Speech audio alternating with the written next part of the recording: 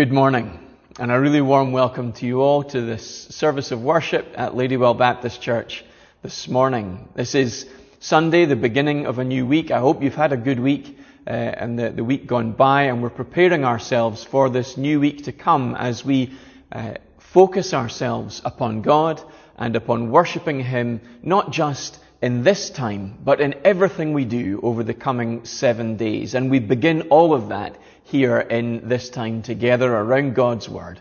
And so we do hope that you feel not just welcome in this time, whether you're a member of Ladywell Baptist Church or not, but that you're encouraged to begin worshipping God now, that may carry on over the course of the rest of the week, whatever it is this week has in store for you.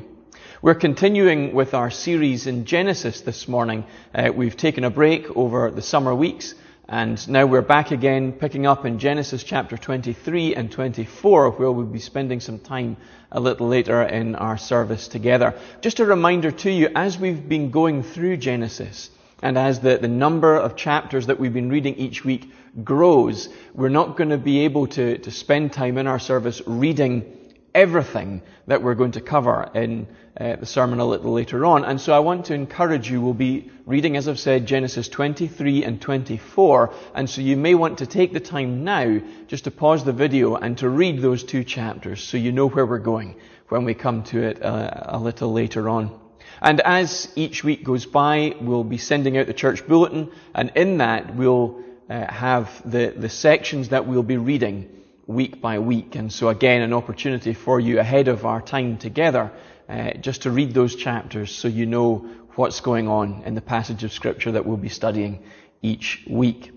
A reminder to you this coming week that there will be our prayer meeting at 7:30, and I really do want to encourage you to come along to that. Maybe that's not something that you've been to before, and it's not something that you are all that sure about coming along to, but I do want to encourage you to come and to participate in that. You don't need to have an internet connection or a laptop or a tablet to connect into that. You can phone in to that. It's a local rate number, an Edinburgh number, and so I would like to encourage you to come along to that and to participate in that time, not just of Bible study, but of prayer for our church and for our world. That's every Wednesday at 7:30.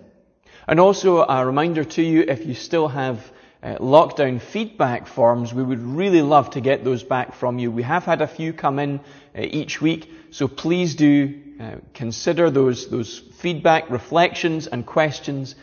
Fill out whatever you feel able or whatever you feel is most relevant and get them back to us. Either email them in to myself or Gordon or mail them in, or if you're not able to do either of those, get in touch with us and we'll arrange to have someone come round and collect them from you. A great opportunity for us to learn from this time of lockdown. I know lockdown hasn't finished yet, but we can still learn from the experience we've had so far. And we've had some really great, really interesting feedback. So please do consider that and get in touch with us if at all possible. As we come to worship this morning, we want to consider what it is we're here to do. And so we hear these words from the end of Hebrews chapter 4. There we read in verse 14 and following, "Since then we have a great high priest who has passed through the heavens, Jesus, the Son of God. Let us hold fast our confession. For we do not have a high priest who is unable to sympathize with our weaknesses, but one who in every respect has been tempted as we are, yet without sin. Let us then with confidence draw near to the throne of grace, that we may receive mercy and find grace to help in time of need." And as we come together this morning to worship God, I don't know how you think about your time of worship on Sunday morning as we gather week by week, albeit remotely like this. Sometimes I think we realize that, well, that's 11 o'clock and we need to get ready and sit down and listen to the service. And it's hard when we record the service and broadcast it over the internet like this. It's difficult to feel that you're participating. I know, I understand that. But we are here not simply to listen, to spectate. We're here to participate. In fact, the words in Hebrews chapter 4 perfectly sum up what we're doing as we gather for worship not just like this on Sunday mornings, but particularly like this. We come before the presence of God himself. Jesus draws us into God's very presence. We come with confidence before the throne of God, the throne of grace. And so we're able to enter into his presence, and we are made able to worship by God himself. It sounds strange to think like that, doesn't it? That we come into God's presence and we're expected to worship him, and yet we need to be made able to do that. We're not actually able to do that by ourselves in our own strength. We need God's empowering and equipping by his Holy Spirit. And this is exactly what God does for us. This is what Jesus does as he gathers us together in this way. And then as he sends us out into the coming week, this is what he does as he sustains us moment by moment, day by day, as a Christian people in whatever circumstance we find ourselves. Whether that be at home with our family, whether that be at work, or wherever it is we happen to be. Jesus sustains us and makes us able to worship God, to praise him, to live for his glory by his Holy Spirit. To worship him. This is what worship is, as we've been thinking about over the last week. And so as we come to worship this morning, however you are feeling in this time, I want you to know that Christ gathers you into the presence of God so that you can come boldly before God's presence and ask for what is necessary to equip you to worship him in this time this morning. Let's pray together as we begin a week of worship. Let's pray. Gracious God, loving Heavenly Father, we thank you for another Lord's Day, another opportunity to be gathered in your presence by Jesus, to sing your praises, to hear your word, to come before you in prayer.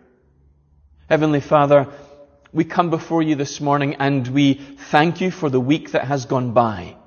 We thank you for the opportunities you presented us to live for you and for your glory, to love you and serve you. And we confess, Lord, there have been many times this week where we have not lived the life that we would want. Lord, we confess our sins before you this Sunday, before we enter into this time of worship. Lord, not to beat ourselves over the head with it, but Lord, to come before you and know that as we draw into your presence, we want everything to be laid aside that will act as a barrier to our worship, that will act as a barrier to our living for you over this coming week. Lord, we are sorry and we ask for your forgiveness. We ask also, Lord, for your empowering and equipping by your Holy Spirit and by your word. And so in this time, Lord, fill us afresh with your Spirit. May we know your very presence in our midst just now. And Lord, as we read your word, we ask that you might speak and speak clearly, that we would be informed and transformed, renewed, and made able to live for you in light of all that you have for us in your word this week. Heavenly Father, we thank you for one another gathered in this time, and we thank you as well for those of our fellowship who aren't able to gather with us. They're not able to connect over the internet. They don't have any access to these services. And Lord, we pray and ask that you would bless them with a knowledge of your presence, that they would know you are with them, that you never leave them or forsake them, for all that they may feel isolated from you. Heavenly Father, we thank you that you go with us in every circumstance. And Lord God, we ask now in this time that you would go with us into this time of worship. And we ask it all in our Saviour's wonderful, powerful, and holy name. In Jesus' name we pray. Amen. We're continuing in Genesis chapters 23 and 24 this morning, and we're going to read together from Genesis 24. We'll read from verses 1 and through to 21, and then we'll pick up in 62 through to 67. So in Genesis 24, we read, Now Abraham was old, well advanced in years, and the Lord had blessed Abraham in all things. And Abraham said to his servant, the oldest of his household, who had charge over all that he had, Put your hand under my thigh, that I may make you swear by the Lord, the God of heaven, and the God of the earth, that you will not take a wife for my son from the daughters of the Canaanites among whom I dwell, but will go to my country and to my kindred and take a wife for my son Isaac. The servant said to him, perhaps the woman may not be willing to follow me to this land. Must I then take your son back to the land from which you came? Abraham said to him, see to it that you do not take my son back there. The Lord, the God of heaven, who took me from my father's house and from the land of my kindred, and who spoke to me and swore to me, to your offspring I will give this land, he will send his angel before you, and you shall take a wife for my son from there. But if the woman is not willing to follow you, then you will be free from this oath of mine. Only you must not take my son back there. So the servant put his hand under the thigh of Abraham his master and swore to him concerning this matter. Then the servant took 10 of his master's camels and departed, taking all sorts of choice gifts from his master. And he arose and went to Mesopotamia, to the city of Nahor. And he made the camels kneel down outside the city by the well of water at the time of evening, the time when women go out to draw water. And he said, O Lord, God of my master Abraham, please grant me success today and show steadfast love to my master Abraham. Behold, I am standing by the spring of water, and the daughters of the men of the city are coming out to draw water. Let the young woman to whom I shall say, please let down your jar that I may drink, and who shall say, drink, and I will water your camels, let her be the one whom you have appointed for your servant Isaac. By this I shall know that you have shown steadfast love to my master. Before he had finished speaking, behold, Rebekah, who was born to Bethuel, the son of Milcah, the wife of Nahor, Abraham's brother, came out with her water jar on her shoulder. The young woman was very attractive in appearance, a maiden whom no man had known. She went down to the spring and filled her jar and came up.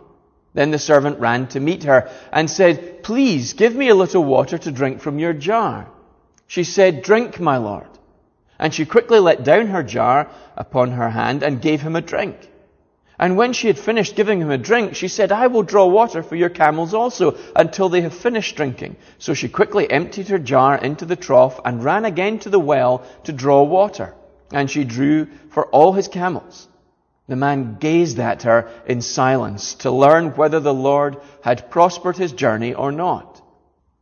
Now, as we pick up in verse 62, we find that success has indeed come to the servant's journey, and he's returned with Rebekah, this girl, to Isaac. And picking up in verse 62, we read, Now Isaac had returned from Beer Lahairoi and was dwelling in the Negev.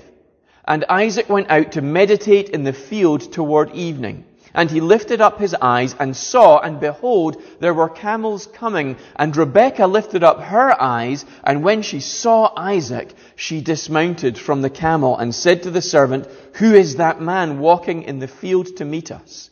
The servant said, It is my master. So she took her veil and covered herself. And the servant told Isaac all the things that he had done. Then Isaac brought her into the tent of Sarah, his mother, and took Rebekah, and she became his wife, and he loved her. So Isaac was comforted after his mother's death. This is the word of the Lord, and we ask God's blessing upon his reading of it this morning. Let's come together in prayer for our church and for our world. Let's pray. Loving God, steadfast Saviour, we come before you this morning, Lord, with thanksgiving.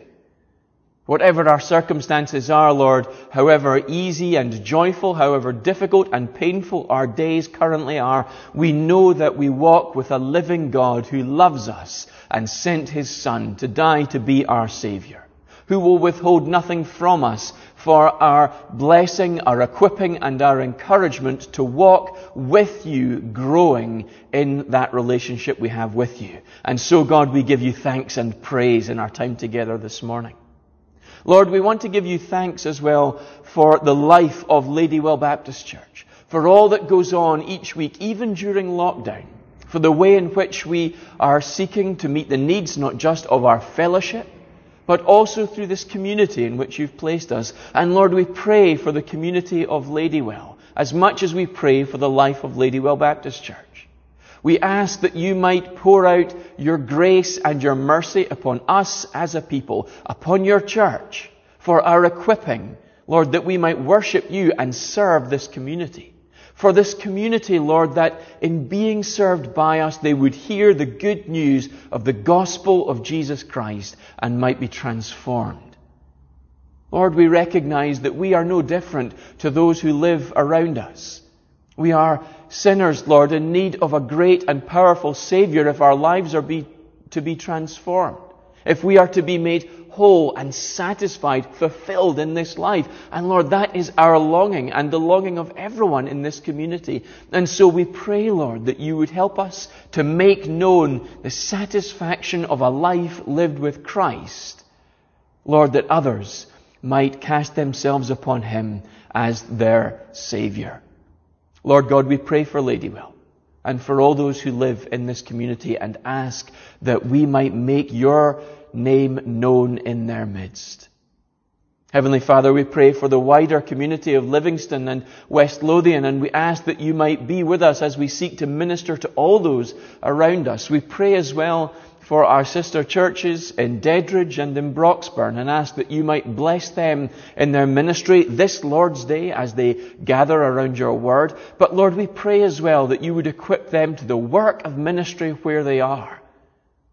Lord, that mercy and grace and love might be poured out across Livingston and Broxburn and the rest of West Lothian. Heavenly Father, we pray, especially for Broxburn in this time of vacancy without a pastor, and we ask that you would bless them and the leadership of this church at this time. Lord, may they know your leading and your guiding. Heavenly Father, may their time in vacancy and their small number not discourage them, but build them up, Lord, that you have a particular place and time and ministry for them.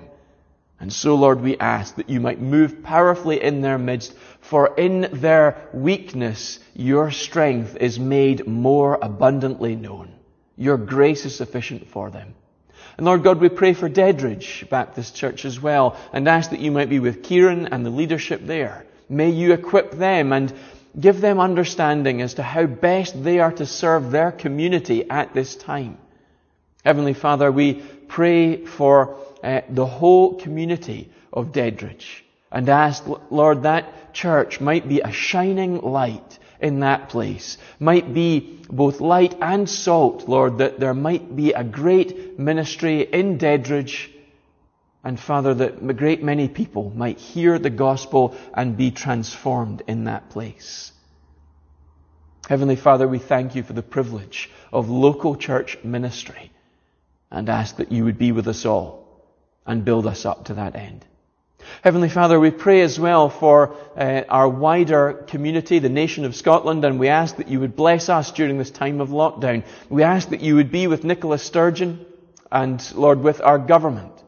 We pray that you would build them up, Lord, and give them an understanding as to how best to lead our nation through this time. We pray, Lord, that you would give them courage. We know that they face not just political opposition, but a great deal of criticism from many in our nation. And Lord, we know as well that there is not just fair criticism in that a great deal of persecution is leveled against our leaders in government. And some of it is dreadfully unfair and truly appalling in its nature. And so we pray for Nicola Sturgeon that you would give her the strength to weather all of that, to be able to carry on in spite of the most unfair criticism. And Lord, give her the humility to learn from the best of it, that she might grow as a leader and that she might be able to lead this country well, regardless of the political views or affiliations of the members of this nation, the citizens of this nation. Heavenly Father, we pray as well for Jason Leach in his role as the National Clinical Director and ask that you would equip him that he might guide this government in the best course of action during this pandemic. And Lord, we pray for his counterparts across the rest of the UK and England and in Wales and in Northern Ireland. And Lord, we particularly pray for Boris Johnson and the Westminster government. Lord, may you lead and guide them also into the best course of action for our nation and indeed for the rest of the world as we act as an example to other nations in this world. Heavenly Father, we pray as well for the church across the world. And we pray particularly for the persecuted church at this time. It's become clear, Lord, that as nations like ours who give international aid to countries all over this world, and as those countries disperse that aid, that Christian people are being denied access to aid simply because they are Christians. Lord, all over the world, across Africa and Asia, the Far East, and into South America, we find that Christian people are being denied aid because they are Christians. And so we ask that at this time, which is so very difficult, we pray for your church, our brothers and sisters, who we do not know at this time, but one day will. We ask that you would strengthen them, that they would stand fast upon the gospel and cling to Jesus as their only Savior, even when it means facing persecution. Lord God, strengthen them and build them up at this time. Heavenly Father, we ask all this, knowing that you alone are able to see it done.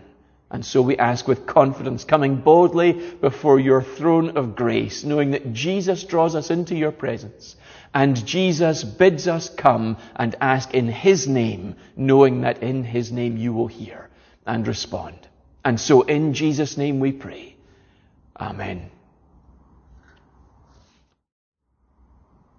As we continue to go through these most uncertain of times, you have perhaps seen over the last couple of weeks in the news groups of people doing what we might consider to be foolish things. We found as soon as lockdown began to ease, people immediately jetted off on holidays all over Europe and now are scrabbling to come back before quarantine rules are put in place for various parts of Europe, and people would be stuck for 2 weeks in quarantine after they returned from their holidays unless they get home before a certain deadline. We found people gathering, in some cases in huge numbers, for parties in houses or in restaurants. In some cases, the police have had to break up hundreds of people meeting in parties with marquees, with DJs and caterers employed for the hospitality. And we look at that and wonder what on earth these people are doing. And what they're doing actually is not all that strange at all. We're going through tremendously unsettled times, remarkably difficult days, and what people want is comfort. People want to be surrounded by other human beings. We've been locked in our houses largely on our own or in small family groups for months. And we want to know that we're not alone. We want a sense of the normal life. And so we want to go on holiday. We want a bit of sun. We want to go to a party and experience the presence of other people and just enjoy socializing in that way. And so we can understand entirely, without being overly judgmental, about people doing perhaps slightly foolish things in these times, particularly as we see little outbreaks of coronavirus as a result of events and parties and behavior such as this. It's something that we all do. We seek comfort in difficult times. I don't know what experience you're going through at this particular time. Maybe you're feeling fine. Maybe everything is going okay for you at this particular point. Maybe you're going through tremendously difficult circumstances. I know a great many of people are. But when we go through difficult times, what is your first port of call for comfort? Where do you go? Is it other people? Maybe you retreat into yourself and lock yourself away and content yourself with your own company. Maybe it's going out and going to a restaurant and eating good food, or going and having a drink, or maybe it's something else.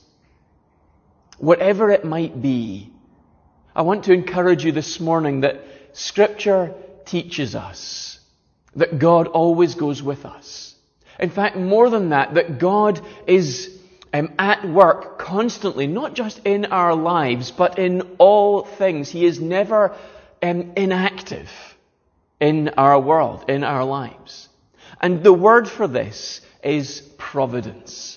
That God is constantly at work in all things, working out all things according to the counsel of his own most holy, perfect, and wise will, as he draws all things in the entire universe to a conclusion, where one day we will stand before God and give an answer for all that we have done, and either be gathered into his presence for eternity or be cast out of his presence for eternity. And that work that is leading towards that one glorious day is called the Providence of God. And this, Scripture teaches us, is to be a foundation stone to our comfort, whatever we are facing in life. And so whatever you're going through at the moment, I want you to consider Genesis 23 and 24 and the providence of God and the comfort that it can and will be to you as we explore it this morning. What does it mean for us to spend our days living and working in the knowledge that God is at work in all things? As we come to this passage in Genesis 23 and 24, we come to a really interesting point in Genesis. Because Abraham, as we read in chapter 24, is now old. If we were to go back a chapter and read chapter 23, we would read that Sarah, his beloved wife of a great many years, has died. She's lived a good, long life, but at last she has died, and Abraham has sought to provide a burial place for her. But we come to this point in Abraham's life where he is incredibly wealthy, he is incredibly powerful, and yet he owns no land. He has no place to call his own. And so we find the providence of God being worked out in Abraham's life at this point of grief, at this point of old age, in a way that brings an enormous sense of comfort to him and to us. And firstly, we should recognize that as we seek to trust in the Lord in all that we do, because God is at work in the world around us and in our lives, we recognize in this passage that God makes promises and he always keeps them. This is the work of his providence in the world, that he has made promises in the past and he will keep them in the future and is working towards that end all the way through our lives, from start to finish, indeed to the very end of time until Christ returns. And so as we come to Genesis 23 and 24, we recognize that God makes promises and keeps them. It might seem simplistic to say this, but we recognize it most powerfully in Abraham's life, don't we? He has called Abraham out of his home city in Ur of the Chaldeans and has made promises to Abraham. He's made promises that Abraham will have a family, that he will give rise to not just a family, but a vast family, a family beyond number, beyond counting, as many as the stars in the heavens and as many as the grains of sand on the seashore, a huge number. And yet Abraham has remained childless up until his old age. And even now he's had a son, well, two sons in Ishmael and in Isaac. But Isaac has now reached his 40s and has had no children, isn't married. And so we can understand if Abraham is beginning to wonder if the promises of God will actually be worked out in his life. He's been promised a home, a land to call his own, and yet we found all his wandering has brought him vast wealth, yet he has nothing. He has no place to call his own. He has the memory of a home in Ur, and yet that place is distant to him now. And we have the promise that God will always be his God. Will always go with him. And yet there is cause for Abraham to question even this. Because if the other promises of God aren't being worked out in his life, then how can he have any confidence that this last one, this most significant one, will be worked out as well? Abraham, we could understand, struggles at this point as he comes to his old age. He wants to know as he nears his own death that everything's going to work out. And so he begins to try to put things in place to make sure his son is sorted, that Isaac is cared for, that his family will continue. We found Sarah's death has probably prompted this in his mind, and we can understand that as we grow older and as we get married and have children, we want to make sure that our children are going to be okay, and so we start to put in things place for their provision, don't we? This is a natural thing for us to do. Christopher Hitchens, the great atheist and opponent of the church, once remarked that he had a tremendous sense of his own end, his own mortality, when his first child was born. He said in that moment he recognized the place that his own father had when he was born, and now he realized that he was standing in that place and that time moves on and that one day an end will come. And when his first child was born, he had a tremendous sense of the impending nature of his own death. And he was absolutely right. It is a sense that we all get as we grow and mature, that there is an end coming. And so we want to put our affairs in order. We want to plan for the future to make sure everything will be okay for us and for our family. And this is exactly what happens. Sarah dies and Abraham begins to plan for the future. And so he goes amongst the people that he is well known by, who seem to hold him in high esteem and regard, and he asks them if they will sell him a plot of land to bury his wife. And there is a funny back and forth where they say, just take whatever land you want. He's held in such high regard, they'll just give him his choice of land to bury Sarah. But Abraham's insistent. I'm going to pay for this land. And in chapter 23, we have this ongoing back and forth between Abraham and the Hittite people amongst whom he lives, the Canaanite people, where he constantly seeks to make sure they understand he will purchase this land. This land will belong to him, and there will be no question about the nature of who owns it. It will be his because he will have paid for it out of the money, essentially, that God has provided for him. And so he buys a plot of land and buries Sarah, his beloved wife. We find now that Abraham comes in chapter 24 to wanting to put Isaac's affairs in order, and so he gets his servant, the most experienced servant in his household, the one he's known the longest, and he performs this custom where he gets the servant to place his hand under Abraham's thigh. He binds him to this oath, this promise that cannot be broken, in part because the servant belongs to Abraham. He must at all costs carry out this oath, and sends him back to Ur, to his ancestral homeland, to get a wife for his son Isaac. And he's insistent that this must be done, that a wife from the Canaanites shouldn't be brought, because God had called him to come and to take possession of this land, but that he would be a people distinct in that land, that he wouldn't be part of the Canaanite community. And so he sends his servant back to his homeland to choose someone from that place, from his own family, as it were. And the servant's concerned, as we read in the passage, what happens if I go and she won't come? Because they're not going to remember you in that far distant land. And so Abraham says, you'll be free from my oath if she doesn't come, but under no circumstances is Isaac to go, because his concern is that Isaac will go and not return. Abraham is still living with an eye on the promises of God being worked out. He now owns a bit of land. Now it's tiny. God has promised him the whole land of Canaan, and yet all he owns is a plot big enough for a field with a tomb in it.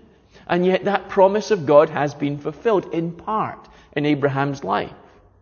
And now he wants to make sure that Isaac doesn't disappear back off to Ur and to the civilization that Abraham has left behind, with all of its allure, with all of its draw, and never return.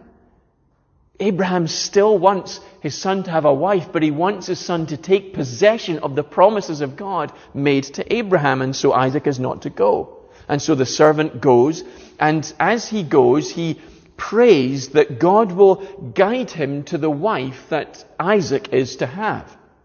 Now, an important point here to note is that the servant isn't testing God in a sense. We're told in Scripture that we ought not to test God, to make God prove himself to us, that this is really, God's leading in my life, that somehow we can demand that God prove himself to us. That's not the way our relationship works with God. We are to constantly live for him. He isn't supposed to live for us in that sense. We prove ourselves to him, our faithfulness and our love for him and so on, through the things that we do. And the servant isn't really doing this. What we find the servant doing is simply asking that God guides him to the woman of his choosing. If all the promises of God are to be worked out through Isaac and this woman, I want it to be the right woman. And so he says, because of your steadfast love to my master Abraham, guide me to the right woman, the one who comes and gives me something to drink and waters also my camels. And you get a sense in which the servant is also wanting to make sure that the quality of the character of this future wife for Isaac is of the right sort. He wants a woman who knows how to be generous, how to care for someone else, how to love and serve. Not an arrogant and prideful woman who would never stoop to serving somebody else, especially a stranger who she ought to show hospitality to. And so we find God leads the servant to Rebekah. This woman, and as Rebekah serves, the servant provides water not just for him, but also for his camels. He watches her. He holds her in his vision to see if she is the right sort of woman, and recognizes that God has indeed led her to the right person. And so the servant reveals who he is and what he has come to do. And Rebekah marvels at this. In fact, the servant gives her expensive jewelry and then asks if he should be shown her family so that he can speak to her father and can negotiate for this girl, if she is willing, to be taken all the way back to a faraway land, hundreds and hundreds of miles out of the way. And as he comes, we find that this is a distant relation to Abraham's family, and the girl is happy to go with the servant to meet Isaac. God has made promises to Abraham, and in Abraham's life he is coming right to the very end of his days, and all seems to be lost. None of the promises are being fulfilled, and yet we find, for all it seems impossible, for all that the promises of God, all those great promises of nationhood and family and influence, a blessing to the whole world, for all that they seem impossible now, because Abraham's old, his family are too old, Isaac is 40 years old, we still see them being worked out, because God is always faithful to the promises that he makes. He always keeps them. He may not keep them in the time of our choosing or in the manner of our choosing, but he does always keep them. And so we find the promises of God made to Abraham find their ultimate fulfillment not in a field with a 2-minute, bought from the Hittites. Not in Rebekah, as beautiful as she is. But we find ultimately they are fulfilled in Christ. Abraham would never see the promises of God fully worked out. In fact, none of his children or their children would. In fact, many generations pass until the birth of Jesus, and under Jesus, all the promises of God find their yes and their amen, their fulfillment, their conclusion. And Paul says in Galatians chapter 3 that Jesus ultimately takes the place of Israel in the fulfillment of all those promises. They're all fulfilled in him, and then through him they then are spread out, as it were, into the world, so that all who come under Christ, who submit themselves to him, find forgiveness in Jesus.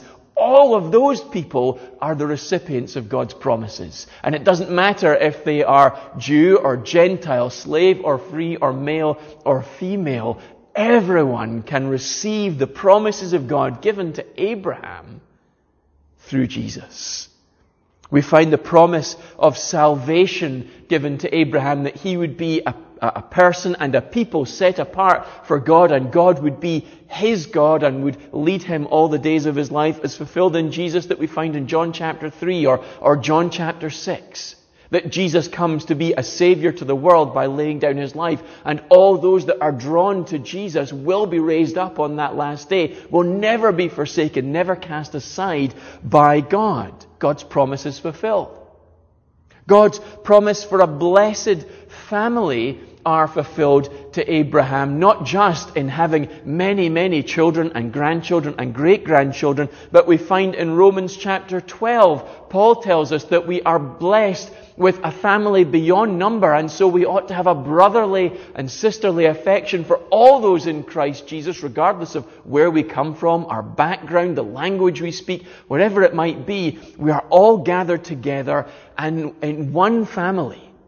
He says in Ephesians as well that the dividing wall is broken down so that all those who are near, that is Jewish believers in Jesus, and all those who are far off, the Gentile world, all of us are united and drawn together in one family.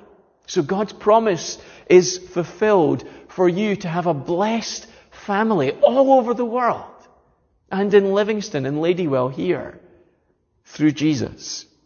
We find that we are to be blessed in all the work that we do. God says that he will bless Abraham in everything that he does, and his family by extension. And so we find in Ephesians chapter 2 that promise is worked out for us, that God has promised not just to save all those whom cast themselves upon Christ, but he will save them for a work that he has prepared for them beforehand. And so if you're a Christian today, God has prepared work before you were ever born for you to fulfill, for you to go and actually work out in your life according to the grace and mercy of God as he equips you and empowers you to that task. That promise is fulfilled in Christ. We find that a promise to grow in holiness is fulfilled, that we will worship God, that we will be his people, not just in name, but that we will fully enter into that life and love him and serve him as he in turn blesses us in the ways that we've just been thinking. And in Ephesians chapter 4 we hear that we will be mature and lacking in nothing in this life, not tossed around on every sort of fad and on every whim that we might have or hear explained to us, that we won't be like infants who don't know where to go or what to do. We will be mature and built up and equipped by God. We will grow in holiness. That promise is fulfilled in Christ for you and for me. And we're promised a future home in Christ. Abraham buys this tiny little plot of land. That's his home. That's all he owns when his death comes. And yet we find that Christ, as we read in John chapter 14 or Revelation chapter 21 or 22, has a home for us that is vast beyond our ability to understand. The whole heavens and earth are remade, and we are given a home. And the whole purpose of a home given to Abraham and his people is a place where they can be safe, where they can express their love for God, their desire to glorify God, and they can live out their days in peace and in harmony with one another, free from fear. And yet we know, for all that they do ultimately possess a land of their own, that it is never truly their home. The writer of Hebrews says that Abraham was journeying all the days of his life, always wandering through the land, never truly finding a home, because he wasn't looking for a home built with hands, a bricks and mortar home. He was looking to a home made by a heavenly God, a heavenly city, the New Jerusalem. And this is what Jesus accomplishes for us and tells us of in John 14, Revelation 21 and 22, this heavenly city that is prepared for us. And he is preparing a place for us to go as his people, where we will be free from all harm. There will be no evil, no sin, no suffering, no sickness, disease, or death. A place where we can truly be at home. It's a place that every one of us longs for. That's why we constantly seek comfort. It's why we constantly furnish our homes and surround ourselves with stuff. We're looking for comfort, a place where we feel safe. But it's never enough, because it's not the home that Christ has prepared for us, that one day we will possess in Him. Jesus has fulfilled these promises to each one of us. Those promises God made to Abraham so long ago. And as we face the uncertain days in which we live, what greater source of comfort do we need? All of these promises of God delivered to Abraham those thousands of years ago have been fulfilled in Christ, and you can be the recipient of all of them, regardless of what you experience in this life.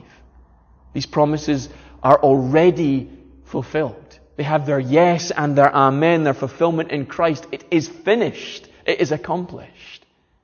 And as you take possession of them, as you cast yourself upon Christ, they cannot be taken away, because they belong to Him alone to give to you, and He gives you them by grace.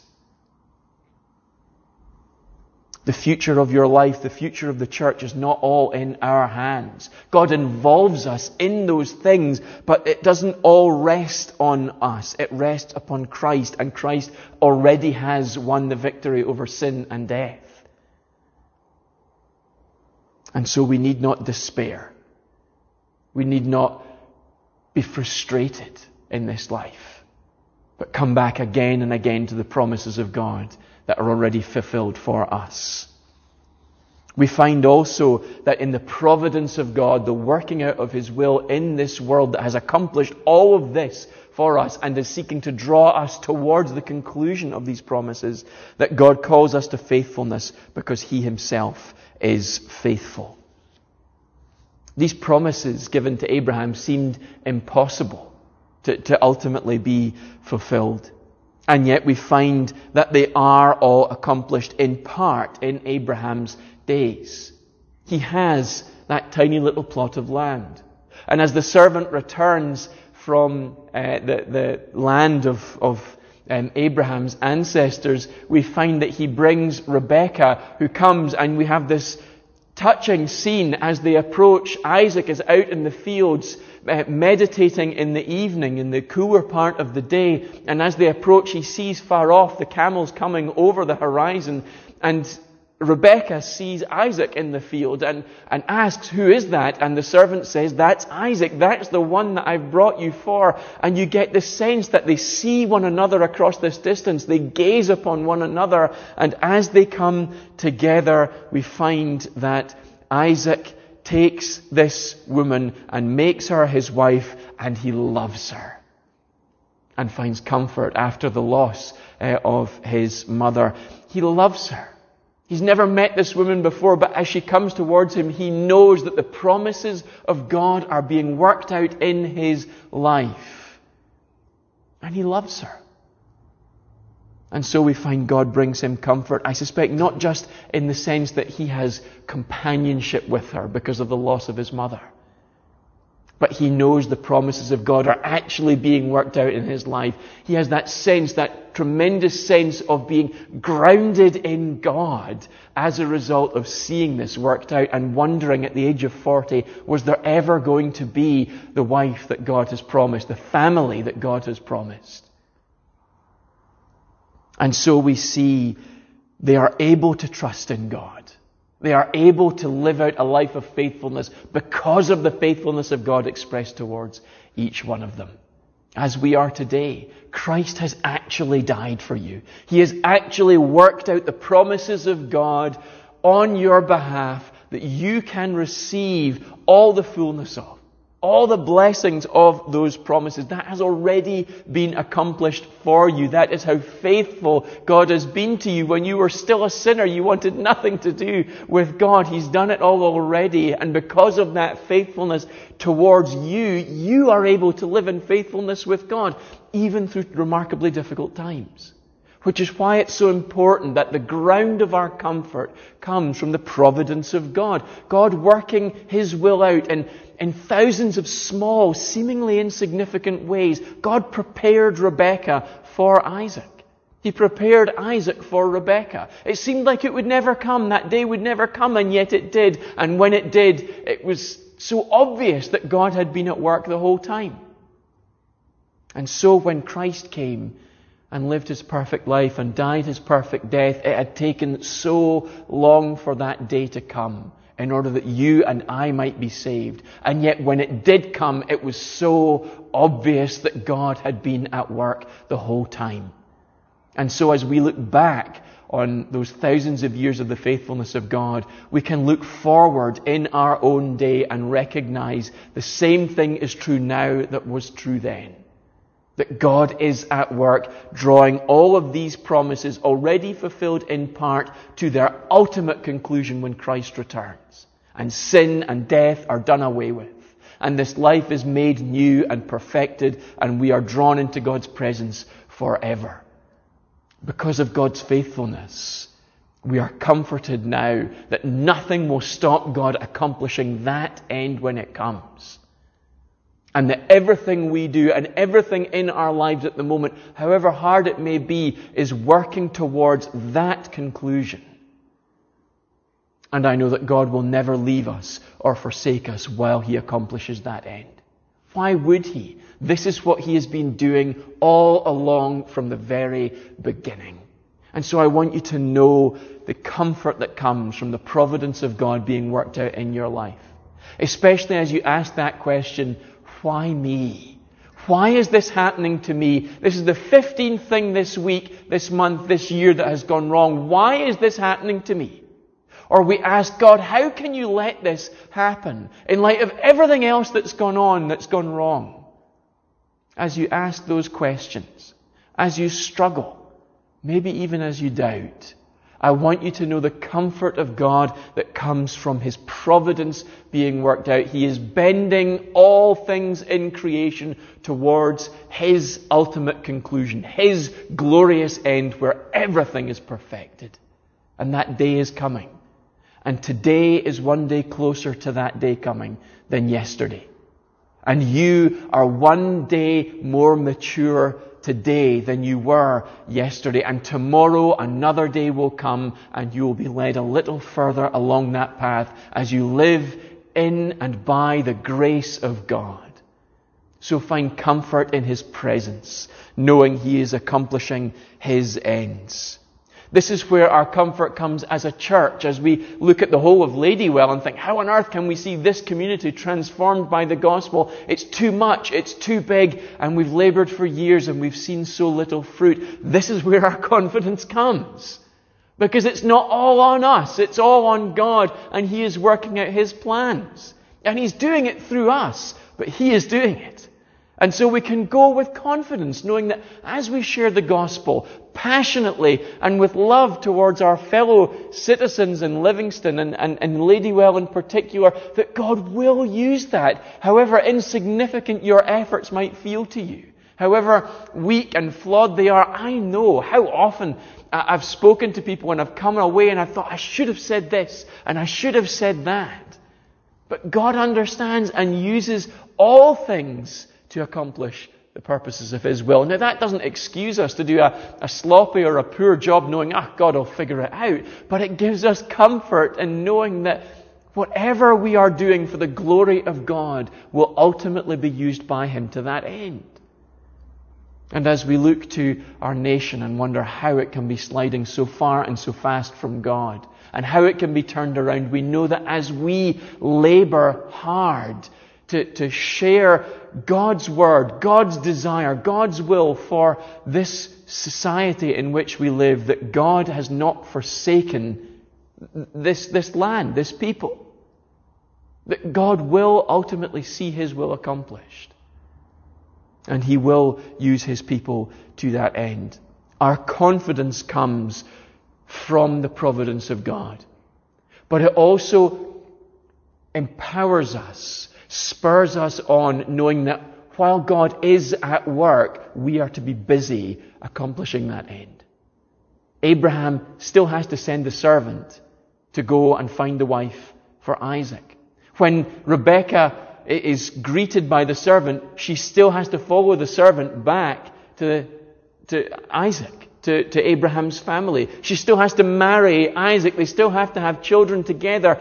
But the providence of God, the seeing the way that God works in the world and in the lives of His people, gives them courage and spurs them on to action. It never leads us to passivity, to laziness, to the thought that, well, whatever happens is the will of God, so it must all be fine. There's nothing of that in this passage. It leads to greater faithfulness on the part of God's people. And so it is with us, that it spurs us on to ever greater efforts, knowing that God will and does use us for His glory and for His own glorious ends in our families, in our community, in our nation, and in our world. So I want you to be comforted this week by I'm sure, a great many things, but comforted first and foremost by the knowledge that God is at work in your life, in the life of your church, and in the world at the moment, because He has made promises and He will fulfill them, because He is faithful and He wants you to be faithful too. So go this week into the unknown 7 days that lie ahead of us, knowing that the providence of God is being worked out, and it all ends for His own eternal glory. Amen. And now, as you prepare to go out into the rest of this new week, may you go in the blessing of God, Father, Son, and Holy Spirit.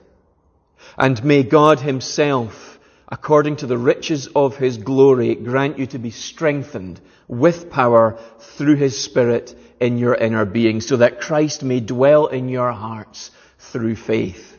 And now to Him who is able to do far more abundantly than all we ask or think, according to the power at work within us, to Him be glory in the church and in Christ Jesus throughout all generations, forever and ever. Amen.